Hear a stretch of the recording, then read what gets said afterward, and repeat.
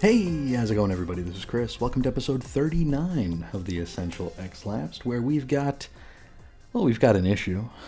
It's about the best I can say about it. We do have an issue. We have a story to discuss today. And, well, I think, we've talked a little bit about how uneven this, the Roy Thomas run is, where sometimes we get something really good, sometimes we get something that's not. And, here we are with something that, in my opinion, is not. Let's just get right into it here. This is X-Men number 29, February 1967 cover date. The story's called When Titans Clash. Written by Roy Thomas with pencils by Werner Roth. Inks by John Tartaglione. Letters Sam Rosen. Colors by somebody. Our skating instructor is Irving Forbush, which is very, very important. And our edits are by Stan Lee. This one had a cover price of 12 cents American. So our cover is, not all that encouraging. It's the Mimic fighting the Super Adaptoid. Okay, and our story opens with the X-Men taking a break from, all the rest of the breaks that Professor X gives them, in order to hit the frozen pond behind the school to engage in a bit of ice skating. Turns out, ironically enough, that our very own Kid Cool is the worst thing ever to lace up a pair of blades. Now Beast, he's making fun of Bobby for nearly cracking his head open before making quite the fool out of himself as well. Now it's worth noting here, and this is very nitpicky, but Hank's feet look very tiny in his skates, so inattention to detail? Perhaps. I mean, we don't have any beatniks writing songs about tiny feet, so what are you going to do? Now off to the side, our love triangle heats up some more as Warren and Jean go hand in hand to do a couple skate. Jean asks if Scott can join them, to which we learn that old Psych Dunn accidentally forgot his ice skates back in his room. And of course there's nothing accidental about it. He has cursed eyes, of course, and he is scared to get too close to Ms. Gray. It's worth noting Cal Rankin is here too, and he's just as Cal Rankin as ever. From here, we walk away with our friend Slim Summers as he laments his deadly, cursed eyes. He's also still quite upset with himself that he blasted Warren in the back a few issues ago during the whole Cool Can thing. Now, Scott gets far enough from the rest of the crew to test something out. You see, the professor has given him a little bit of hope that one day he might be able to mentally control his optic blasts. And so, for no reason at all, Scott wonders if that day might just be today. Spoiler alert, it ain't. Scott then removes his, nebulously crafted, specially made glasses, and you know what? It actually turns out he can stop his blasts with his eyelids, which is good news, right? He will still have eyelids, which is a good thing. But no sooner does he pry open his peepers than he looses a tremendous blast of optic energy. Annoyed, our hero then throws a bit of a temper tantrum, starts blasting all over the place, and even causes an avalanche.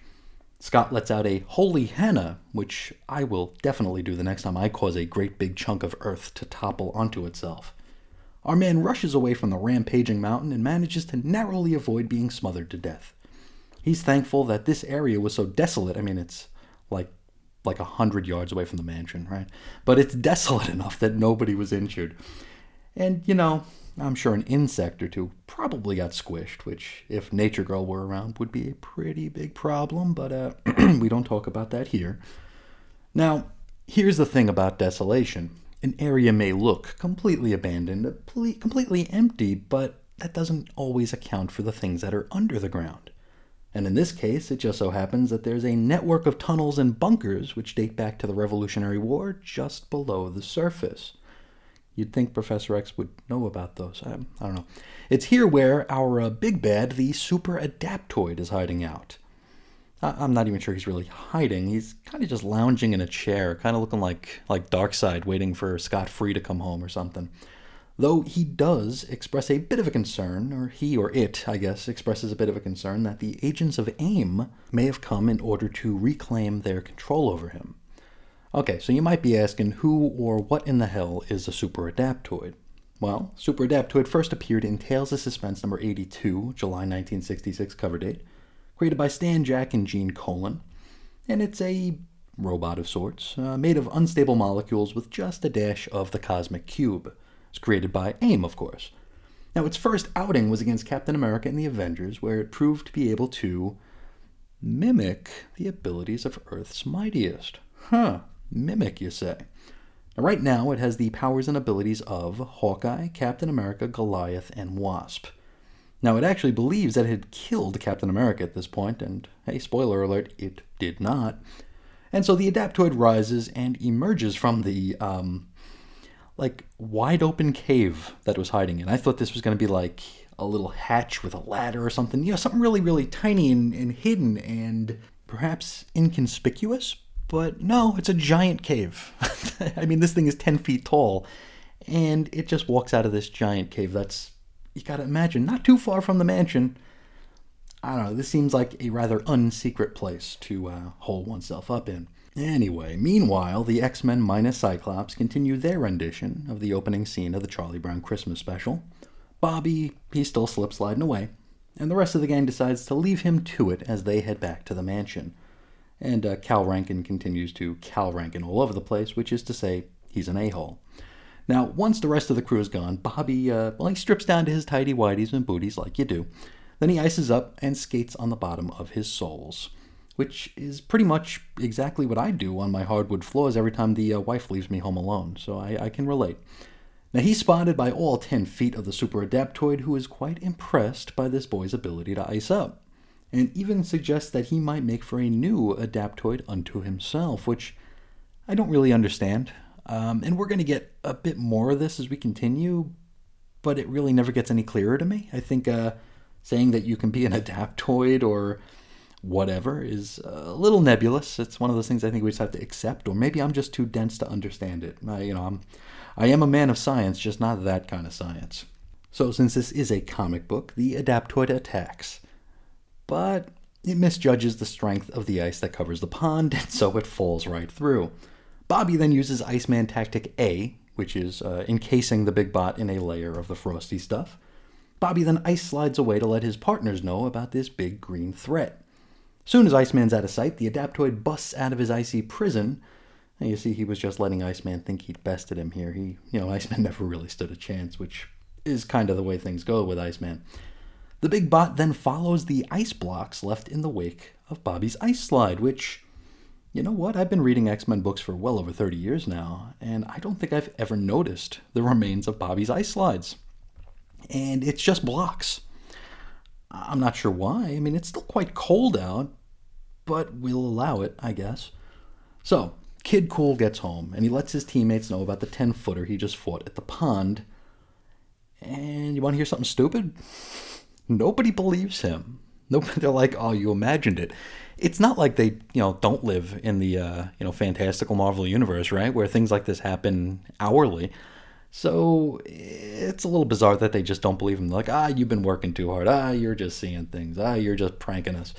So, I don't know. It seems kind of stupid. Now, Cyclops then enters the house to reveal that he happened across Bobby's clothes at the pond. Didn't see a big robot there. I gotta ask you, Scott, did you happen to see the great big hole in the ice that the robot left? Eesh. Anyway, the gang leaves Iceman behind to head into the backyard for some practice. So, here's the thing here. And, stop me if you heard this one before, but we're going to put a pin in the absolute ridiculousness that is the X-Men not believing their 16-year-old member. He's got to almost be 17 by now, right? Anyway. What we see next is Xavier training the Mimic, or kind of just watching the Mimic fly around and telling him he's a good boy. So let's beat the old drum here. Charles Xavier doesn't know the X-Men, right? He's certainly not associated in any way with any sort of mutants, and yet they're engaging in a training session on his lawn with flyers, like flying characters here. Don't they have a danger room for this? Okay. Anyway, Mimic is Cal Rankin all over the place, being a real dickhead. Cyclops asks the professor for permission to take the Mimic down a peg, to which he gets a face full of white stuff from Cal's hand, which is to say, slushy ice, you pervs. This prompts a big ol' fracas to break out, with the original 5 teaming up to take on the Mimic again. How many times do we need to see this scene? Well, thankfully, Xavier is just as tired of it as we are. He is sick of the shenanigans, and he decides to tell Cal that, maybe this isn't working out. Maybe this isn't a good fit. Well, Chuck, you were the one who hired him, and you were the one who made him the leader of the team. How could you have possibly have ever known this might blow up in your face? It's not like you can read minds or anything, right? Xavier dismisses Cal and says that the X-Men will take on Factor 3 without him. Oh yeah, Factor 3, I forgot about that. We're also reminded that Banshee appeared last issue and has since returned to his homeland, which is to say Ireland. I'm not sure why they don't just say that here. Anyway, Cal says that he will pack up his stuff and be out of Xavier's non-hair within the hour. We shift scenes for one panel to see Xavier toiling away in his dungeon/basement. This is only to remind us of that heavy wooden door that we just found out about last issue, and how behind it is his deepest, darkest secret, his most tragic failure. So I'm guessing that behind that door is Moira McTaggart and a bunch of seeds. Next up, we head back outside to the X-Men, in full costume, playing football on the lawn. Again, isn't this supposed to be a secret headquarters? Like, why are they in their blue and golds? Anyway, Psyche throws the ball, and it's intercepted by the Super Adaptoid. And the kids are pretty shocked that Bobby's, great pumpkin actually exists. And it's time to fight for like 4 pages. The Adaptoid proves to be far too much for the combined forces of the Uncanny X-Men, which is pretty pathetic. And maybe a little bit of foreshadowing to AVX, where the X-Men were pretty quickly and easily jobbed out by the Avengers. Just then, the Mimic returns in order to tell off the do-gooders, and, he happens across the fallout of the fight. Now, the X-Men are all in various forms of KO, right? They're knocked out or just laying there, while the Adaptoid kind of just stands there looking stupid. And, I mean, that's not an indictment on, his behavior, he just looks stupid. Well, it gets a good look at the Mimic and realizes that, hey, you know what? This Jagoff's got all the X-Men's powers, so why not try to Adaptoidize him? And Cal is quick to agree because, he's a moron. Now, the Adaptoid bathes Calvin in these yellow rays, and as this goes down, Cyclops wakes up enough to warn that the big bot is just looking to make Mimic his robot slave. And the Adaptoid ain't even lying about this. He's pretty quick to cop. He's like, yup, that's exactly what I'm doing here.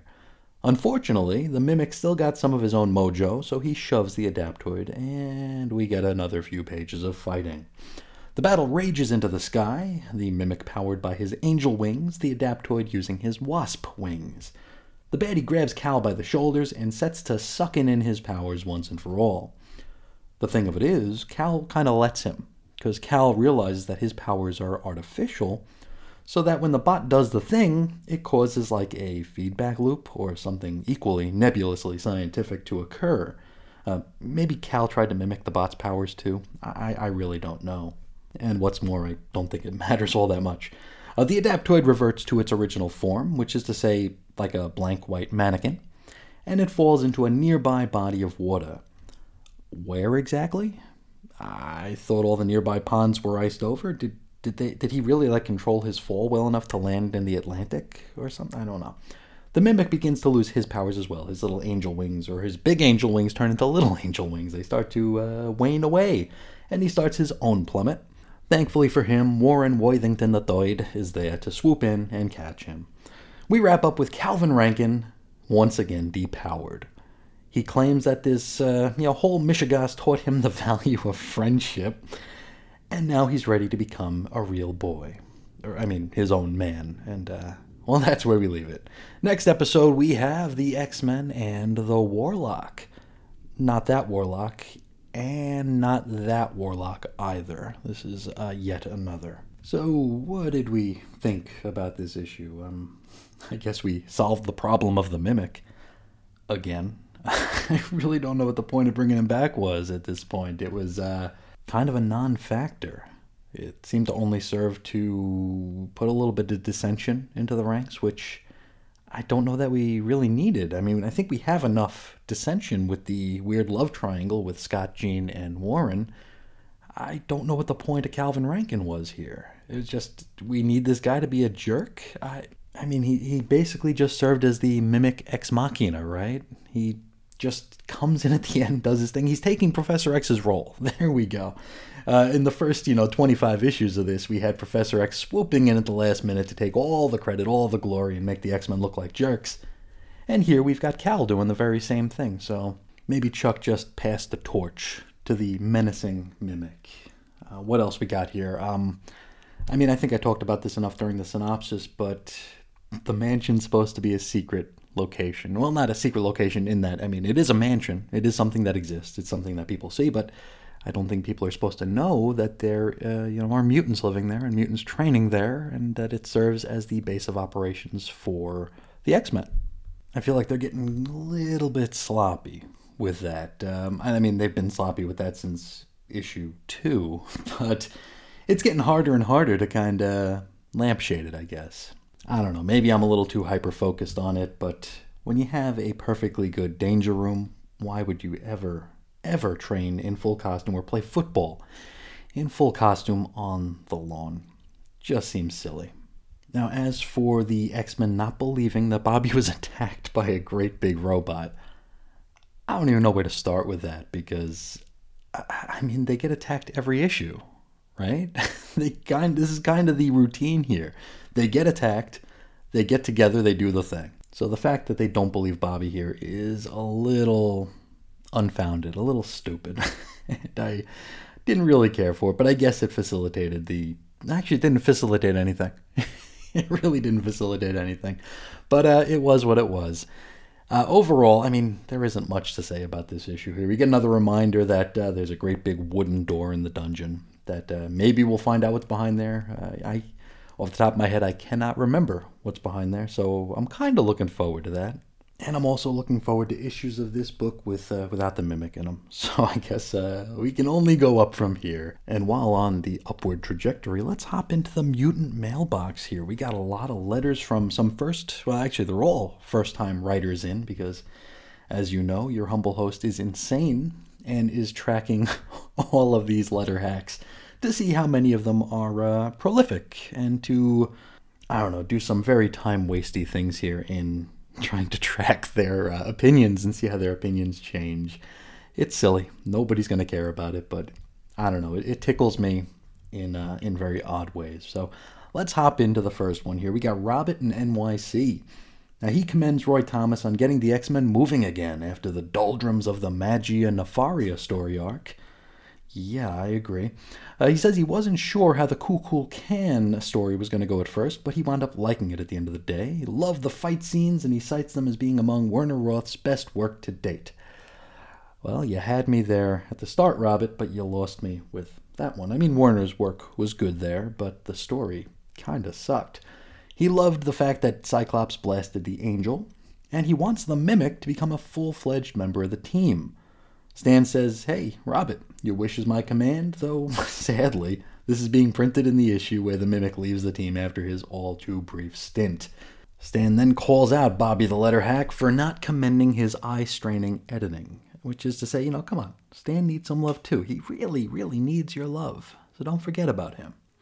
Next up, we got Nancy in Indiana, who is a college freshman and a Marvel fan of 5 years. She thinks Stan's ruining the X-Men by removing Jean Grey from the team, and says she can appreciate a long, drawn-out romance arc, but you know what? This Scott and Jean thing's getting ridiculous. And really now? I feel like they've only been pressing the fact that they've got the mutual hot pants for each other for like a year, right? So how quickly do you want this story over? Should they be married by now? Well, let's hold that thought. She is not a fan of the continued stories approach. She would like arcs to only be limited to like 2 or 3 parts at most. And I think our longest story to date was the Sentinel story, which was 3 parts. So you're welcome. Now, she only says this as she missed an issue of a story while moving. She thinks Marvel's great, but maybe a bit confused from time to time. And Stan basically says, hey, don't worry about Jean. We're seeing more of Jean now since she quit the team than we did when she was on the team. And this is kind of becoming one of his go-to answers. Don't worry about Jean. It kind of feels like Bobby's booties back in the day, how that question was asked like in every 3rd or 4th letter. Now it's all about, when's Jean coming back? To which it's like, have you been reading the book? Jean never left. Next up, we got Ronald in California, who used to love the X-Men, but now thinks the crummy villains they're being pitted against are dragging them down. He says that they should only have the X-Men fighting other mutants, and to leave the non-mutant baddies to the rest of the Marvel books. And Stan's like, dude, we tried going that route. And he's kind of right? He says he tried having the X-Men fight the Brotherhood, but people complained. And Stan, I love you, but he didn't say they should be fighting the same evil mutants all the time, just other mutants. So I can kind of see where Ronald's coming from. I can kind of see where Stan's coming from, but I mean, to say that people complained when they fought Magneto every single issue for like 15 issues, that's, maybe a little tiresome. Next up, we got Andrew in Brooklyn. He recently bought an X-Men back issue. He doesn't actually call it a back issue, he just refers to it as an old issue.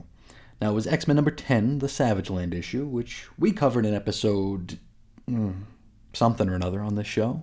I'm sure we did, but that's my inner forgetful Stan Lee talking there. I don't remember what episode number it was, but I'm sure it's pretty easy to find. Anyway, Andrew calls Stan and Cerebro out for not pointing out one particular mutation from this issue. And he's not talking about Kazar, because Kazar is just a dude. But Zabu. You see, in this issue, Zabu's got a stub tail like a normal saber-toothed tiger. But in Daredevil issue number 12, Zabu's got a long tail. So what's up with that? Stan replies with basically a whoops and an offer of a deluxe no prize for Andrew. And I'm guessing if this was calling out Roy Thomas on a mistake like this, he would have a very, very long explanation as to why Zabu had a long tail. But thankfully it's Stan, so we don't have to deal with that. Next up, we got D. Potta in Jersey. Now, he calls out the Angel for becoming a vindictive troublemaker. He says that he's causing dissension in the group by turning the Scott and Jean thing into a love triangle. He goes as far as to say that he used to consider the Angel his favorite X-Man. Wow, really? Has anybody else in the world ever said that? But he says if Angel keeps up this behavior, he's going to go back to boosting for the Beast. Oh my stars and garters. Now, he wants Scott and Jean to get married. He cites that Reed and Sue got married, and Spidey is planning to. Well, I don't remember that last part, and Stan doesn't either. Stan kind of teases old DP about knowing more about the book than its author, and Stan's talking Spidey, of course. The Scott Warren Jean thing doesn't even warrant a mention in his reply. Next, Roger in California, and we got a continuity cop here. Now, Roger is a relatively new reader, having started with issue number 14, and he asks Stan about Xavier's handicap. He cites how the professor first said he lost the uses of his legs during a childhood accident, but then it was revealed that his legs were crushed by Lucifer. So, Stan, which is it?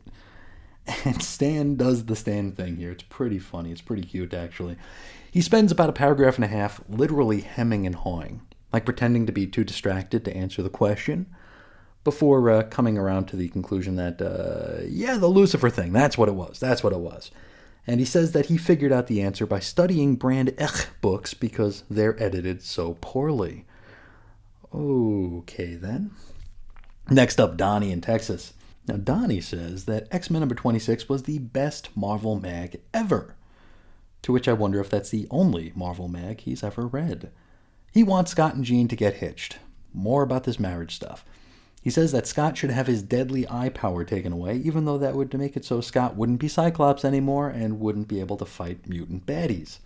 Stan says that he would take Scott's powers away, but then they'd have to figure out a new code name for him, and, well, that's just too much work and trouble to go to. So Scott's just going to have to continue being collateral damage there. But those were our mutant mailbox missives here. From here, let's hop into the bullpen bulletins, also known as nutty notes and nonsensical name-dropping featuring naturally non-essential news of the nation's top non-entities. Got through it, wow. Our first item is a reminder that this week is when the Marvel Superheroes TV specials will be hitting the airwaves. And Stan hopes that the next Bullpen Bulletins page will feature some feedback, and it kind of won't. Item: Marie Severin has taken over the art chores on Doctor Strange. Now, she's the sister of John Severin of Agents of S.H.I.E.L.D. fame, She took over because Bill Everett has decided to leave Doc Strange so he can go back to his beloved creation, Namor the Submariner. Item. The Hulk strip has had a lot of artists, and Stan says he can name at least 6 powerhouse pencilers who have had the honor over the past little while. But now, Stan thinks he's found the perfect permanent penciler for the gig. And that man is Gil Kane, who will last 4 issues. Item. Stan suggests that at the rate they're adding to it, the Fantastic Four might have the biggest cast of characters ever collected in a colossal comic book. And so he's going to name them. We got the 4 themselves, right? Thing, Mr. Fantastic, Invisible Girl, and the Torch. We got 6 Inhumans who aren't worth naming. Their dog, the Black Panther, Wyatt Wingfoot, the Wizard, Sandman, Alicia Masters, Silver Surfer, Dr. Doom, and dozens of Yancey Street gangbangers. Okay, cool story, Stan. Item. Roy Thomas is scripting more and more each month. He's putting in the chops on X-Men, Sergeant Fury, the Avengers, and Agents of S.H.I.E.L.D. And Stan says, hey, Roy's nearly as overworked as I am. And so, the man went out and poached Gary Friedrich from an editorial gig at a Midwest newspaper for some script assists. And we'll be seeing Gary pretty soon. Item from the Did You Know department, and I wouldn't blame you if it didn't, because Marvel doesn't talk about this all that much. So, did you know that the House of Ideas publishes Western comics? 4 of them, in fact. We've got Kid Called Outlaw, Rawhide Kid, The Two-Gun Kid, and now Ghost Rider.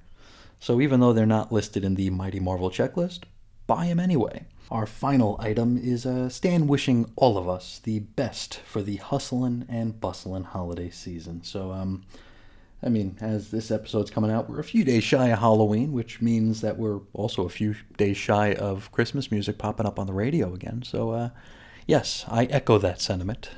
I wish all of us a happy and safe holiday season, and I'm sure I'll do so several more times in the interim between now and the end of 2021. From here, we go to our mighty Marvel checklist. We're going to start with Fantastic Four number 60, which features the Inhumans, also Dr. Doom and the Silver Surfer, all for 12 cents. So, see, maybe 6 cents for Doom, 5 cents for the Surfer, and a penny for the Inhumans. And you might want to get change for that penny as well. We got Spider-Man number 46, where Spidey gets a new baddie, the Shocker, and also a new apartment, and a big surprise. And I looked through it, and maybe the surprise is that Flash Thompson got drafted. That might be the surprise. We got Avengers number 37, Avengers versus the Ultroids, and Quicksilver and the Scarlet Witch officially back in action. Daredevil number 25, Dee introduces his twin brother to Foggy and Karen, and he also fights the Leapfrog. Thor 137 features Thor versus the Trolls. Strange Tales 154 has Nick Fury versus Hydra's Dreadnought, and Doctor Strange versus Umar with deadly ramifications for Clea. Suspense number 87, Namor Does Something, and Hulk versus the Stranger. Yes, our Stranger, the one who took Magneto away. And yes, he actually does mention his run-ins with the X-Men, but that's really about it, so we won't be covering that story here. We got Sergeant Fury number 39, which features, stop you if you heard this one before, the Howlers versus the Nazis, still. Then it's Reprint-O-Rama in Marvel Collector's Items Classics number 7, Fantasy Masterpieces number 7, and Marvel Tales number 7. Popping down to the bottom of the page, we got our Merry Marvel Marching Society little box, I guess. We got 26 new members, and one of them is Jim Lee of Utica, Michigan. It's not our Jim Lee, sadly. It's just a Jim Lee, but that's the only name that really stood out to me. Now, we don't have any mailbag today. We do have a voicemail, but I'm going to save that one for next time because I am running late for something. So we'll do that one next time. But I do want to make sure to thank everyone who engaged with the program and the social media and all that stuff. So on Twitter, I want to thank Tom Panarese, Walt Nealon, Dave Schultz, the Between the Pages blog, Jeremiah, Al Sedano, Billy D, Chris at BTO and Bat Books, 21st Century Boys, Marco Lujo, Ed Moore, RC, Jesse D. Young, and Jason Colby.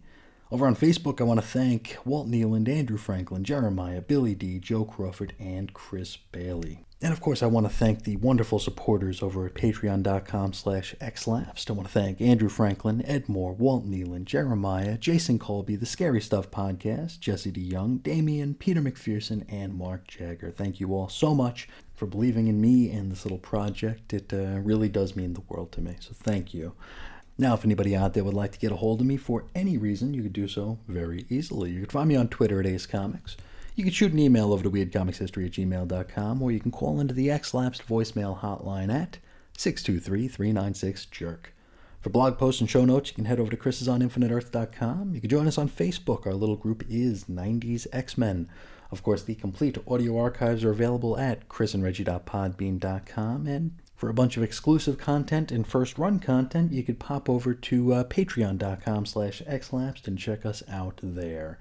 But I think that's all we got for today. I'd like to thank you all so much for joining me, and I hope you're all happy to see the Essential X-Lapsed back. I know I am. I know after a few weeks of doing Original Recipe X-Lapsed, it's kind of refreshing to pop back into the Silver Age and to dig into the mail and dig into the bullpen bulletins. It's a really fun change of pace, and I hope you're enjoying it as well. But one more giant thank you, and until next time, as always, I'll talk to you again real soon. See ya.